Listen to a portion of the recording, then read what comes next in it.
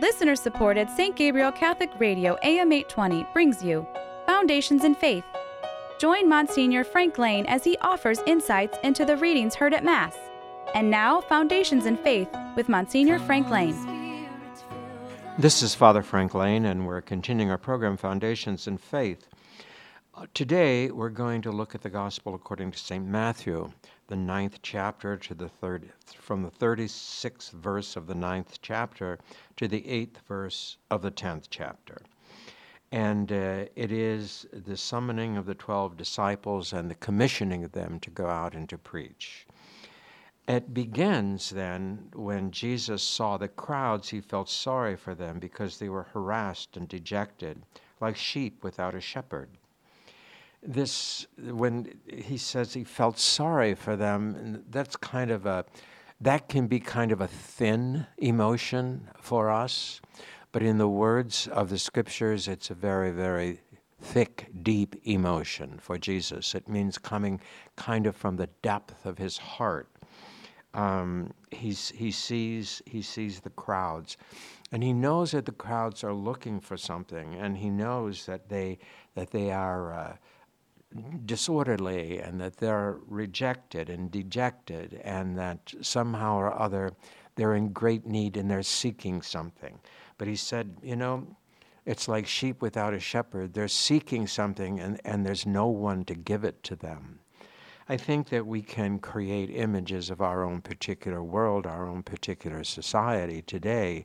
We don't have to go back to the first century Palestine to find people who are searching and seeking and finding no one who can speak to them, no one who can talk to the depths of their hearts, no one who can talk to the depths of their minds or their feelings or their intuitions. And so the result of it is they do become disorderly. They do become dejected. There comes a great wave of negativity. And we're seeing in our own society a great wave of anger because people are not finding what they seek. They're not acquiring what they desire. And this has always been the condition of humanity. And if we even go back through the last, say, 100 years, humanity has sought so many things. It has sought so many things without an understanding of where it really will find some kind of fulfillment and some kind of peace and happiness. So it seeks it in the 60s. It seeks it in the sexual revolution. And then it seeks it in drugs, and then it seeks it in heavy metal music, and then it seeks it in the secular culture of one sort or another, materialism, the acquisition of things, politically in power, in influence, in wealth, and all those kinds of things. All of them, while maybe creating an immediate satisfaction or an immediate kind of sense of fulfillment from accomplishments and achievements, in the long run, if society found what it was looking for or even knew the way to get there, it would be less destructive, less chaotic, and it would be more peaceful and more humane. We would not have the violence that we have. We would not have the crazy wars that we've been through. A few of them bringing about anything constructive, anything good for humanity. And so war then simply does not become the answer to anything. And I think that, and neither does radical materialism, radical secularism. Now all of the new ways of kind of trying to reconstruct the identity of the human person and so forth. The people were harassed and they were dejected. So it's 21st century, it's first century. It's a sad commentary on the condition of humanity. And Jesus says they are like sheep without a shepherd. And sheep without a shepherd, as we know, are self-destructive because they have no means of self-defense, which is really very strange because most animals do. But sheep have a lack of capacity for that kind of reaction. And so they need to be cared for. They need to be looked after.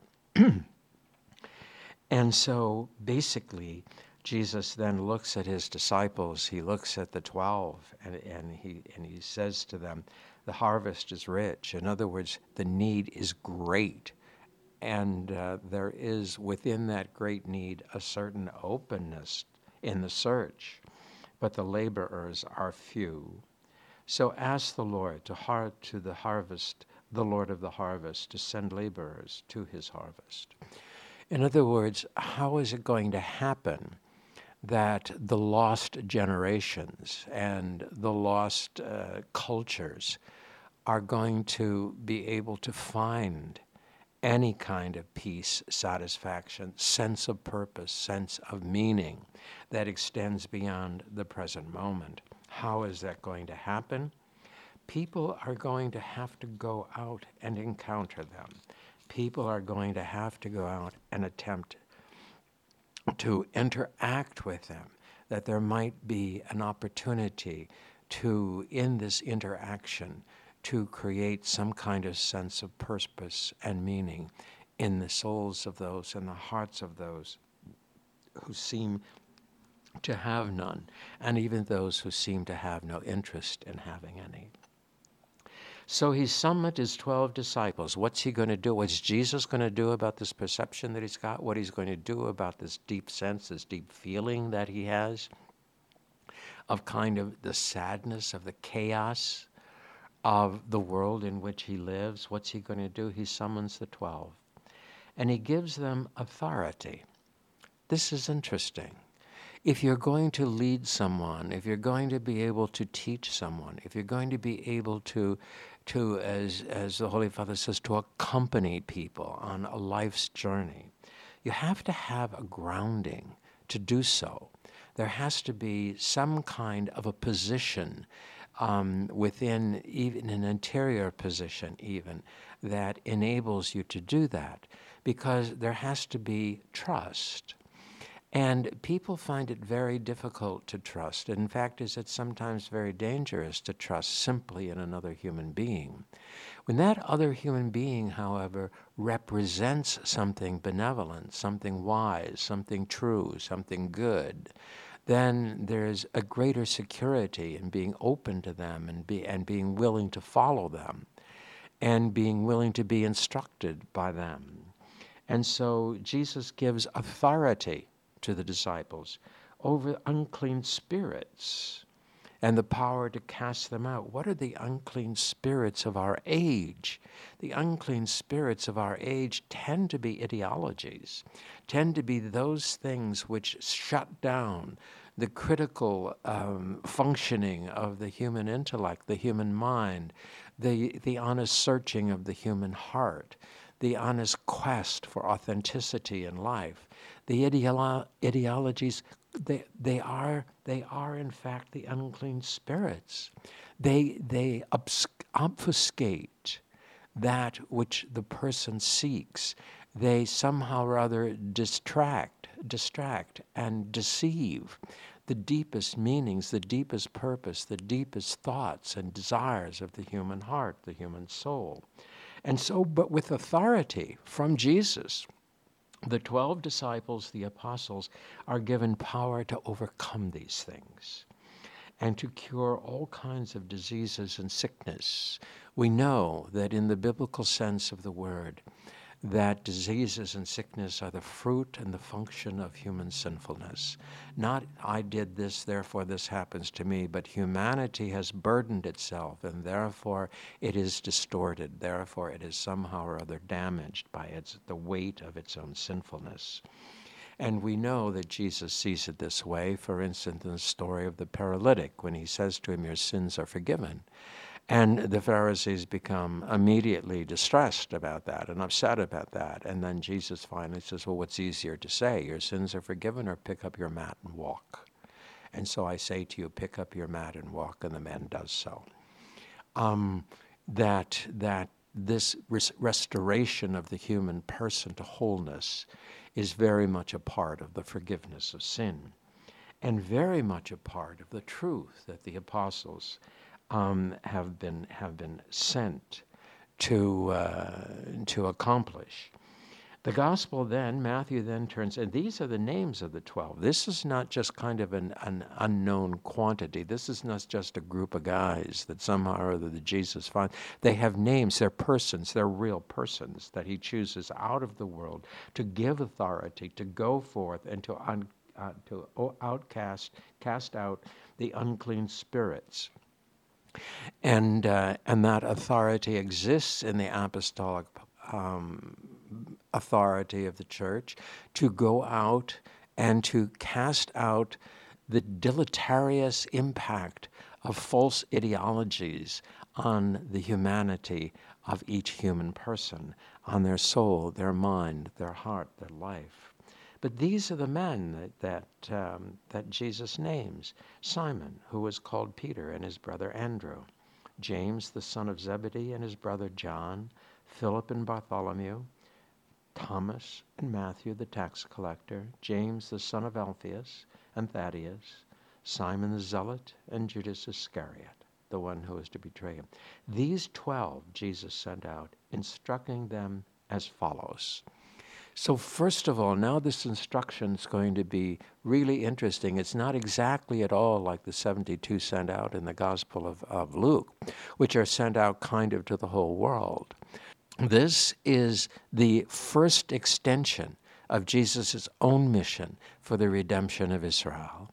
That Jesus is saying to this group at this time, it is Israel that is so in some way bound by the falseness of the understanding of the age. You're to free them from that in order that they might authentically seek that which has been promised. We know, for instance, in the Gospel of Luke, when the story of the road to Emmaus, when Jesus is walking along with the two disciples, explaining to them how the Scriptures has foretold his coming. So this is not go out and teach something new. This is go out and teach the fulfillment of what these people of Israel have been given all their lives, not only as individuals, but as a people. They have been instructed in this, and they have been prepared for this. That's why they're the first ones to go to, because they're the first ones that should be open, because they're the first ones who should have some kind of a deep understanding about what this new message is all about. So he says, do not turn your steps to pagan territories, and do not enter into any Samaritan town. In other words, now, right now, in this very first sending, let's take care of the first mission that we have, to reveal, to help people who have been prepared to understand what is now taking place in the midst of them. We'll turn to those who have had no preparation later on, but right now, let us take the first task ahead of us, those who should be responsive and those who should be able to take should be able to understand and find something within themselves to connect what they're going to hear, to connect with what they're going to hear. But he says, go rather to the lost sheep of the house of Israel. Go to the ones who have been prepared for this message. And as you go, proclaim that the kingdom of heaven is close at hand. And so what are you going to do? You're going to tell them that this expectation of Israel is among us. We transfer that into our own time and into our own age. And we find, too, this first evangelization of the church should be the reconversion of its own people, those who have drifted away for a number of reasons. Some of those reasons, I suppose we could say, are legitimate. Certainly the disillusionment about the holiness of the church that has afflicted the contemporary church through the sex abuse scandals that have gone on, through, for instance, the other types of scandals that have gone on within the church. In many ways, we can say, how can we call the church holy? when we find such sinfulness within it. In a way, it's what the Hebrews said about Jesus. How can we find this man a prophet when he's willing to carry the sins of all of the people? He eats with sinners, he eats with prostitutes, and so forth. He therefore accrues to himself the sins of humanity. So why should we take him seriously? It's exactly the same thing that's being said about the church today. It has sinners involved with it. How could it therefore be holy? And so basically then, he's saying that this is the first line of evangelization. I wonder sometimes, as I think people say, well, we have Catholic schools, but, only half the children in the schools are Catholic, the other half are not. I think there's two ways to look at that. First of all, we're kind of violating the principle of this gospel, but not the principle later on of going out to all the nations. That's one thing we could say. The other thing is what wonderful opportunities we have for evangelization. Not to try and proselytize, not to try and impose anything on anybody, but to expose young children to the beauty of the faith and to expose young children to the wonder of the beauty of Jesus Christ and his mother, and the communion of saints, and the lives of the church, and the charity of the Christians, and all of those kinds of things. So it is an evangelical opportunity. So what do we choose? We can't say, well, it has to be either or, because certainly in the gospel, it's not either or in the whole context of the gospel. At one time it's one thing, at another time it's open and expanded into something else. We might want to reflect upon that in our judgments about the structures of the contemporary church. We also know that in this alienation from the faith, it's not just the sex abuse scandals at all. It's certainly in many ways the seduction of the modern world. The Christian life can make some demands on us, and the Christian life can really be for us, a serious problem. One of the things certainly is some of the moral teachings of the Catholic Church. We'd find it demands sacrifice of the human person to adhere to them. The society says, the sirens call us from the rocks saying, oh, that's too hard. Why would you do something that difficult? Go ahead. Just go ahead. First of all, you'll feel better about it, and secondly, you don't have to deal with this all the time. Go ahead and have, irresponsible sex before marriage. Go ahead, take the life of the child. Go ahead, do this, do that, do something else. After all.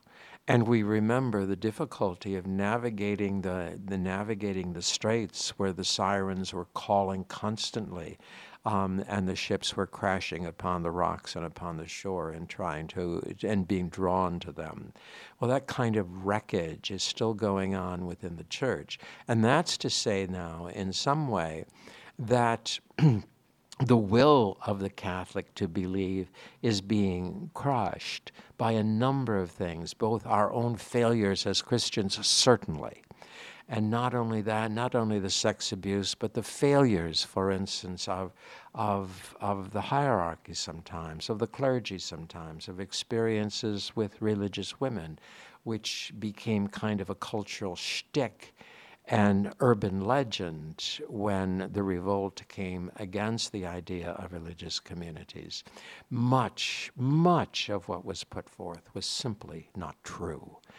Some, of course, was. There's always a kernel of truth in most lies, if they're to be taken seriously. But all of that. But then there's also this other thing. The sirens wailing on the rocks. Come, go ahead. Just go ahead. Do what you want. Be free. Put your life the way you want your life to be. And ask at the end how many people who were seduced by the sirens, how many of them find a great peace at the end of their lives? How many of them can go back and take a positive stock of how they have lived? We find this vitriolic critique within the church of all the things that we're supposed to be doing and don't do. And I think when we hear all of that sometimes, we think of Jesus turning to Peter after Peter had confessed him as Messiah, saying, "Get behind me, Satan, you are thinking as humans do, not as God does." We have to be submissive to the Word of God, and yet we cannot do that if we do not know it, and if it does not come to us in some kind of authentic and some kind of credible way. And then he says to them, cure the sick, raise the dead, cleanse the lepers, cast out devils. What are all those things? All those things have to do with the lifting of the burden of sin from humanity when we take it in a biblical context. You received without charge, give without charge. In other words, this is an interesting thing. This is a great, great lesson for us. Do you know, one time I recall in a meeting that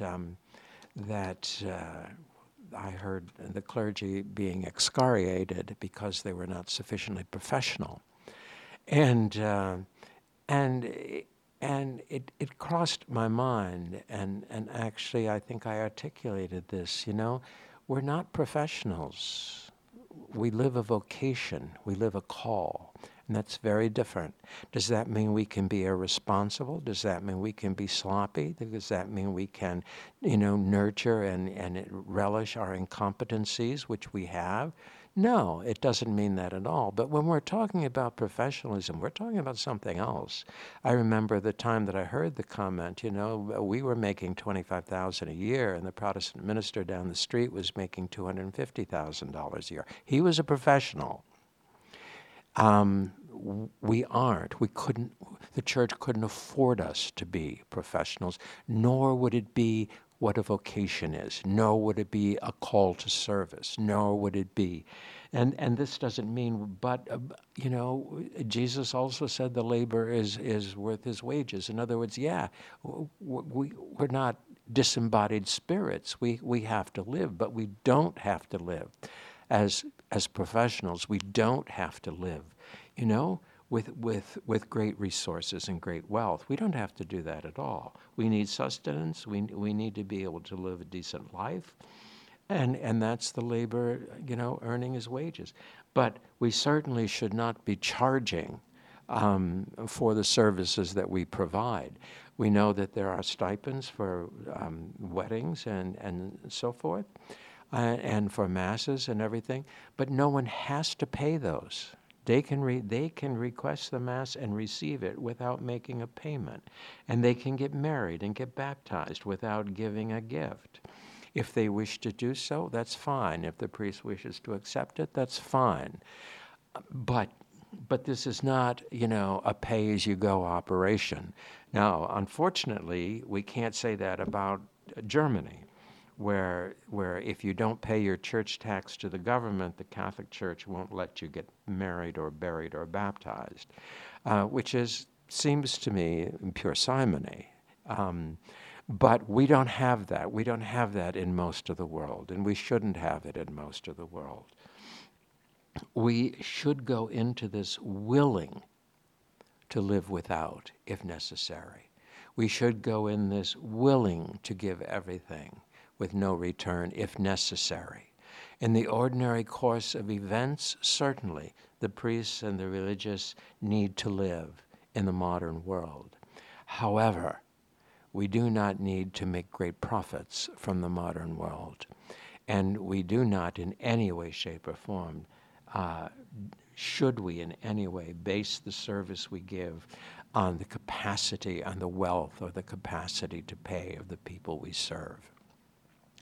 And I think that most priests are quite capable of moving between very wealthy positions into very poor positions and making the adjustment in their life without any effect whatsoever on the care and concern that they give to the people to whom they are sent.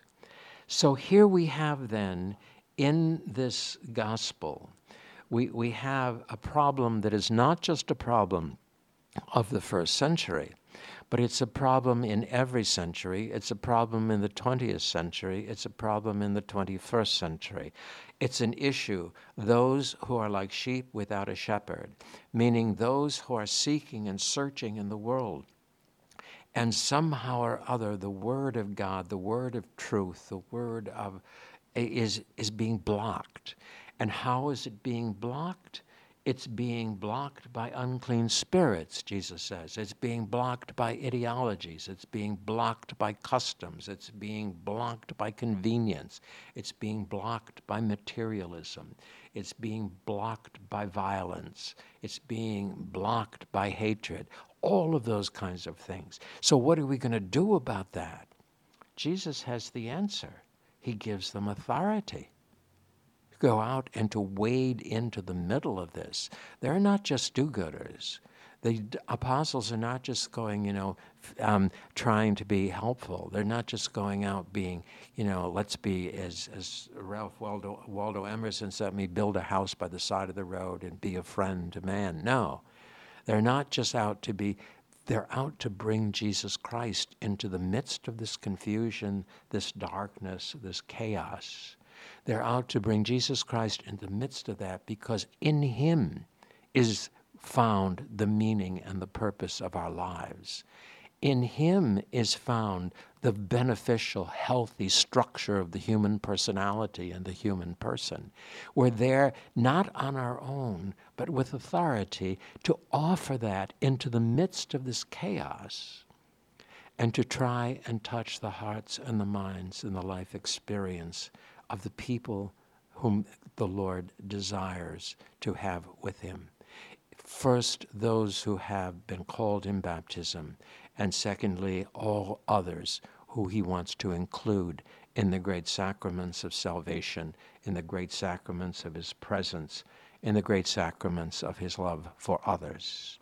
So as we reflect and pray upon this gospel, let us ask the Lord to help us to receive and accept the authority of the church in our vocations in life, in order that we might be effective ministers of His presence, His word, His hope, His salvation, in order that we might truly be brothers and sisters to the peoples of the world. Foundations in Faith is a production of listener-supported St. Gabriel Catholic Radio AM 820. Archives of Foundations in Faith are available at stgabrielradio.com.